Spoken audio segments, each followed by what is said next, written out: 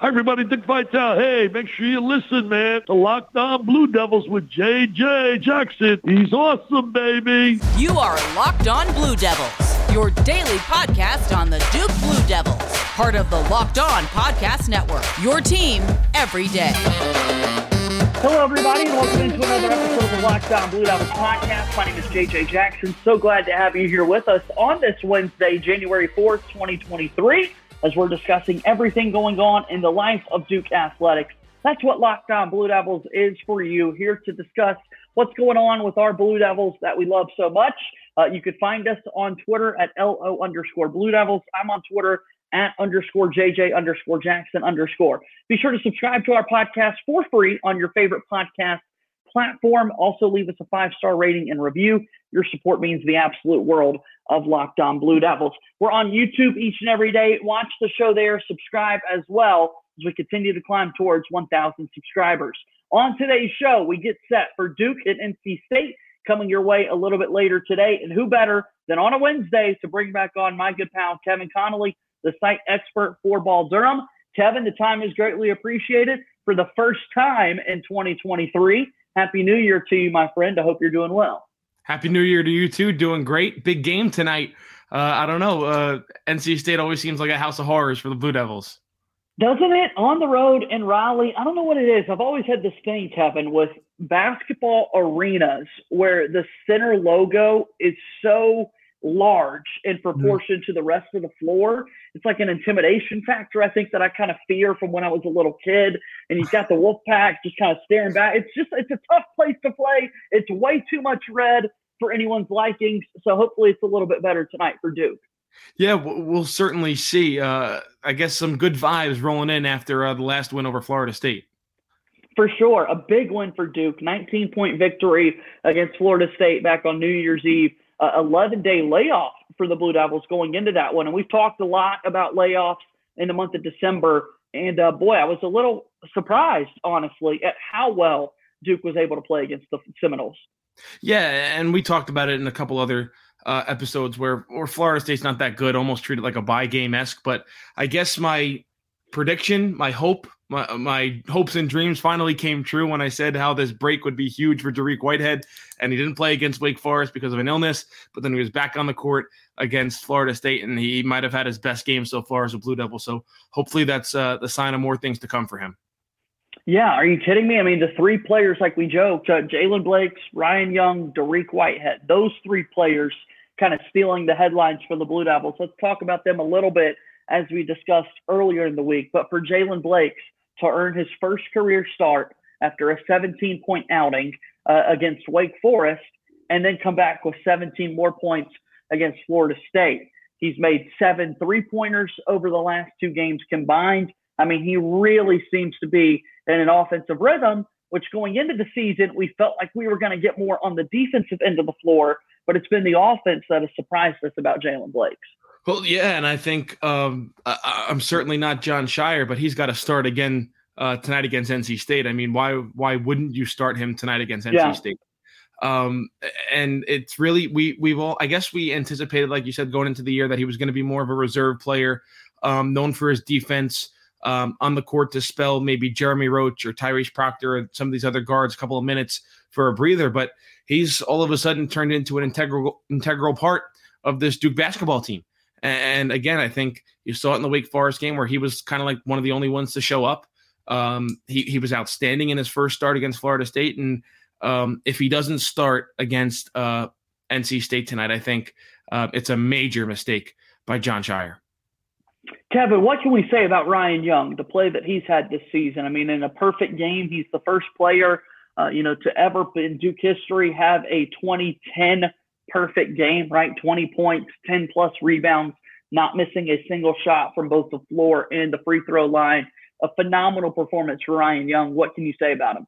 You have to just tip your hat to him. I think, and myself included, I think Ryan Young is an easy target, maybe to blame for the struggles if Duke has some down in the post, just because he's not the most athletically gifted player.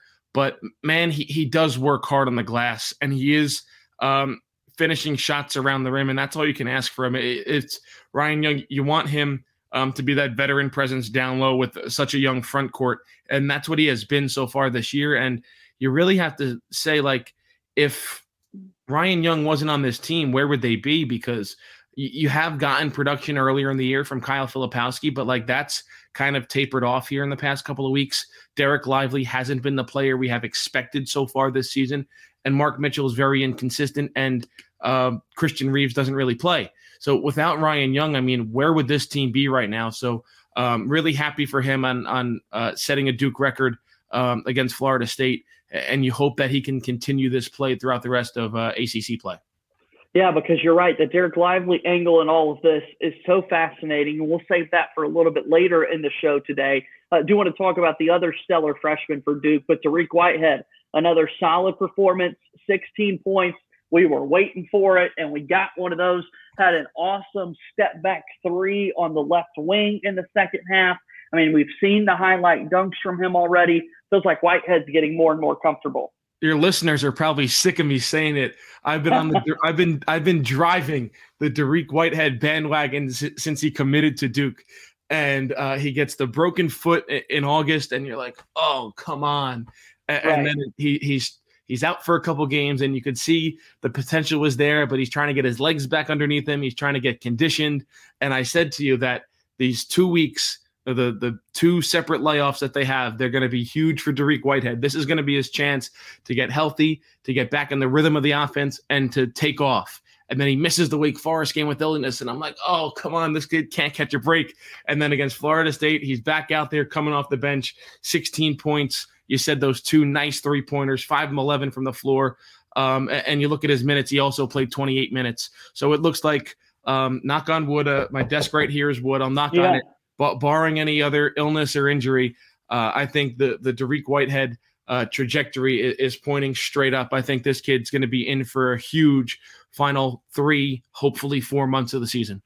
It's what we love to see. Great performance so far, and we'll see if he can continue that tonight against NC State, a team with a lot of really talented guards that want to get out after you on the defensive end of the floor. So we'll talk a little bit about that and more, but let's first take a timeout here on Locked On Blue Devils. Locked On Blue Devils here today is brought to you by our friends over at BetOnline. BetOnline is your number one source for sports betting information, stats, news, and analysis. Get the latest odds and trends for every professional and amateur league out there, from pro football to college football, basketball, and so much more. We've got it all at BetOnline. If you love sports podcasts, we've got those as well at BetOnline. Always the fastest and easiest way to get your betting information. You can head to the website today or use your mobile device to learn more. BetOnline, where the game starts. Moving forward here on today's episode of Locked On Blue Devils, I'm JJ Jackson alongside my buddy Kevin Connolly, the site expert for Ball Durham. All right, so Dereck Lively II is such an intriguing player for the Blue Devils, another top recruit who has not lived up to standards, expectations that you would expect for a number one overall recruit. He's been injured. He's had sickness that's been reported over the past few weeks, but he was able to play against Florida State after missing the Wake Forest game. However, he only played for 13 minutes. He did not attempt a single shot and walked away with 1 rebound and 2 blocks. We got to ask the question, Kevin, what's going on with Dereck Lively? It's a good question. I don't know if there's one specific answer to try and answer this question. I mean, similar to Dariq Whitehead, I also clumped Dereck Lively in that duo of saying that these 2 weeks were huge for them to get back into the rhythm of this offense and really have this team take off as ACC play hits full stride. And again, he missed the Wake Forest game with illness, but it just wasn't really there against Florida State. And I know Florida State, typically they're a big team, but their big guys are young and out and hurt and suspended and all this stuff. And you thought this was going to be the perfect game for Dereck Lively, a 7'1" guy, to really get back into the rhythm of the game. And he really didn't have that one big block, that one nice block in the opening couple minutes. But that was really all we heard from him going forward. And I'll be honest, I'm really starting to get concerned that I don't know if this thing's going to turn around for him. And I don't know if I don't know how Jon Scheyer wants to play it, but it might be best to have him off the bench, because I know you want his size and length out there to begin a game, but remember, he's also been prone to some foul trouble this year. So I think if you could get him coming off the bench and playing in spurts, where like you want him as a rim runner, you want him running in transition, you want his rim protection, but if you can put him out there in 4 to 5 minute bursts and just say, give me all you got for this time, and you can mix around the starting lineup and maybe put Ryan Young back in that starting lineup, I think that might be the best solution right now for Duke. And it was always such a question, how can they coexist, right? How can Kyle Filipowski and Derek Lively coexist as these awesome freshmen coming into Duke? They're both so large, 7-foot players, right? How do you play off of one another with them both out on the floor? And then Ryan Young is sort of this unexpected addition to the bunch. And we've been able to see Young and Filipowski play quite well off of one another, but just haven't quite seen that from Derek Lively's perspective. He is getting NBA buzz, as one would expect when you're a top recruit that goes to Duke. Those scouts, I think, would make Duke one of their first stops any given year, knowing that the talent that's coming in and year out. And you have to wonder, how much is this hurting any potential draft stock that might be out there for Derek Lively? He needs to put good quality tape out there as well. And I know it's super early. We're only 3 games into ACC play, but this is the time of year where momentum starts to swing one way or another as to who those top guys are going to be at the next level. And I just want your listeners to know we didn't talk about this at all pre-show. Like right. last night, I was thinking the same thing on my ride home and thinking about the podcast today. And I was thinking like, man, like I haven't checked a lot of mock drafts recently, but like Derek Lively's got to be slipping. And I thought about that, and you bring it up with him and Kyle Filipowski. I think the one thing that bought Duke time earlier in the season was how good Filipowski was on the perimeter. I think that really bought Duke a lot of time, and you've seen him as of late maybe not hitting as many three-pointers. I mean, he's shooting now under 30% from three-point range, 14 of 49 on the year. So I think now he wants to play a little bit more inside because he's not as confident in his shot going down as he was earlier in the year. And you really can't have 2 7-footers inside, one in Lively, who's not a threat or hasn't shown to be a threat offensively other than dunks, and Filipowski, who has been a threat inside, getting into the lane, and he has a mid-range game, and he can make shots around the rim. That really collapses the defense. And we've seen so far this year, outside of a player here or there getting hot, Duke really isn't a big 3-point shooting team, and it's making the Blue Devils easier to defend. So I'm interested. And then when you're just making decisions together. When you're just making decisions on who to play, Kevin, when Ryan Young is shooting 75% from the floor, it's that's amazing. It's so efficient. You know what you're going to get out of him. It's just wild to think that we're talking about, is this actually the best thing for Duke to play more Young, bring Lively off the bench a little bit, see where he's at, see if that maybe lights a fire in him to play a little better. And we're having this conversation, and you may believe it to be a crazy conversation and out there thought or that sort of thing. But I guarantee if you and I are having these thoughts in our day-to-day lives with the everything chaos going on, that coaching staff is thinking about these things as well. Yeah, and also that I was thinking on my ride home last night, and I'm thinking like, all right, like not to get too down on the kid, but like, all right, you're a top recruit, you go to Duke, you're planned to be a one and done. And now we've seen players leave Duke after a year to go to the NBA that I necessarily don't think as pros. And like, I think you watch Derek Lively right now and you don't really necessarily say, oh, well, that guy 100% is a future pro. And like throw like your he'd be drafted off of potential right now. Yeah, like exactly. Like obviously throw your Jason Tatums and Zions and RJ Barretts and all those players out the window, because I mean those guys were pros and they proved it on the floor. But like you're thinking of players like your Trevon Duvals or your Frank Jacksons and your players like that, where they leave because I guess Duke already has guys coming in that have their spot next year.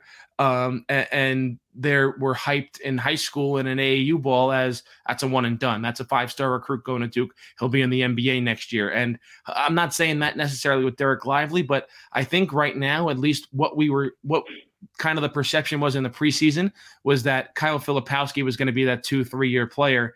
And what you're seeing on the floor right now is kind of the opposite. You could see Filipowski bolting for the NBA after this year with his play on the court, and you could see Lively sticking around for a couple of years. And I'm not saying that's going to happen. That's just that's what my eyes are telling me on the court. Right. I'm thinking of freshmen that have left Duke, and Duval's the perfect example, right, for what he was able to do in that lone season. Frank Jackson, the same thing, although Frank Jackson had more of an opportunity in the league than Duval ever had.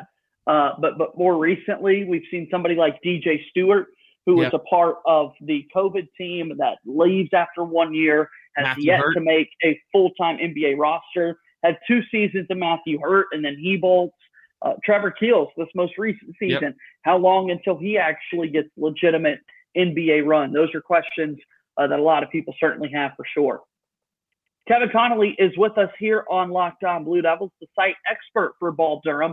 I got to know what's going on at balldurham.com. Tell me about it, Kevin.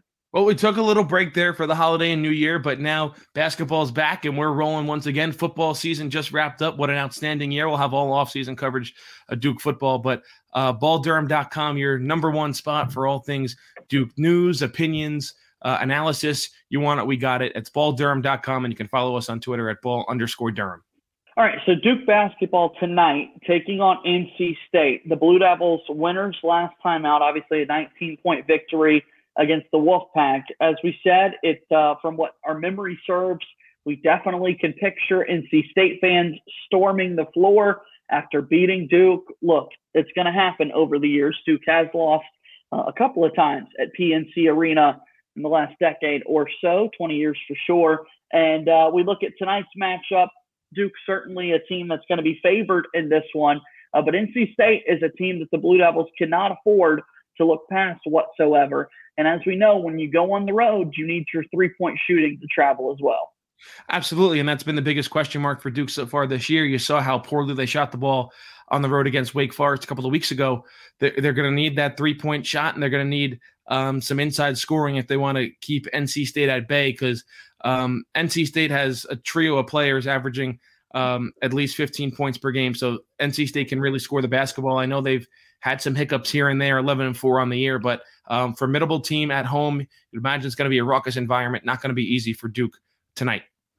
I mentioned our partners over at BetOnline quite frequently. Again, a game tonight, 7 p.m. Eastern. You could watch it on the ACC network. BetOnline has this game going back and forth between a 3- and 4-point game in Duke's favor. But, of course, NC State 11-4 overall on the season. We expect Jalen Blakes to get another start. That seemed to work well. My next question is, how is Tyrese Proctor impacted by these things moving forward?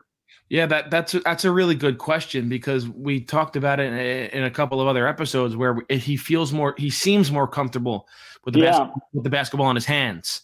And Jalen Blakes is not that type of player. He can play off the ball. He's more, at least in our opinion, defensive oriented. But look how well he shot the basketball. And obviously, Jon Scheyer always has the best interest of these kids at heart and wants to develop them properly and get them on to professional careers, because that's ultimately your goal as a college basketball coach. It's to win, but also develop your players into their futures. But the main priority there is for him to win.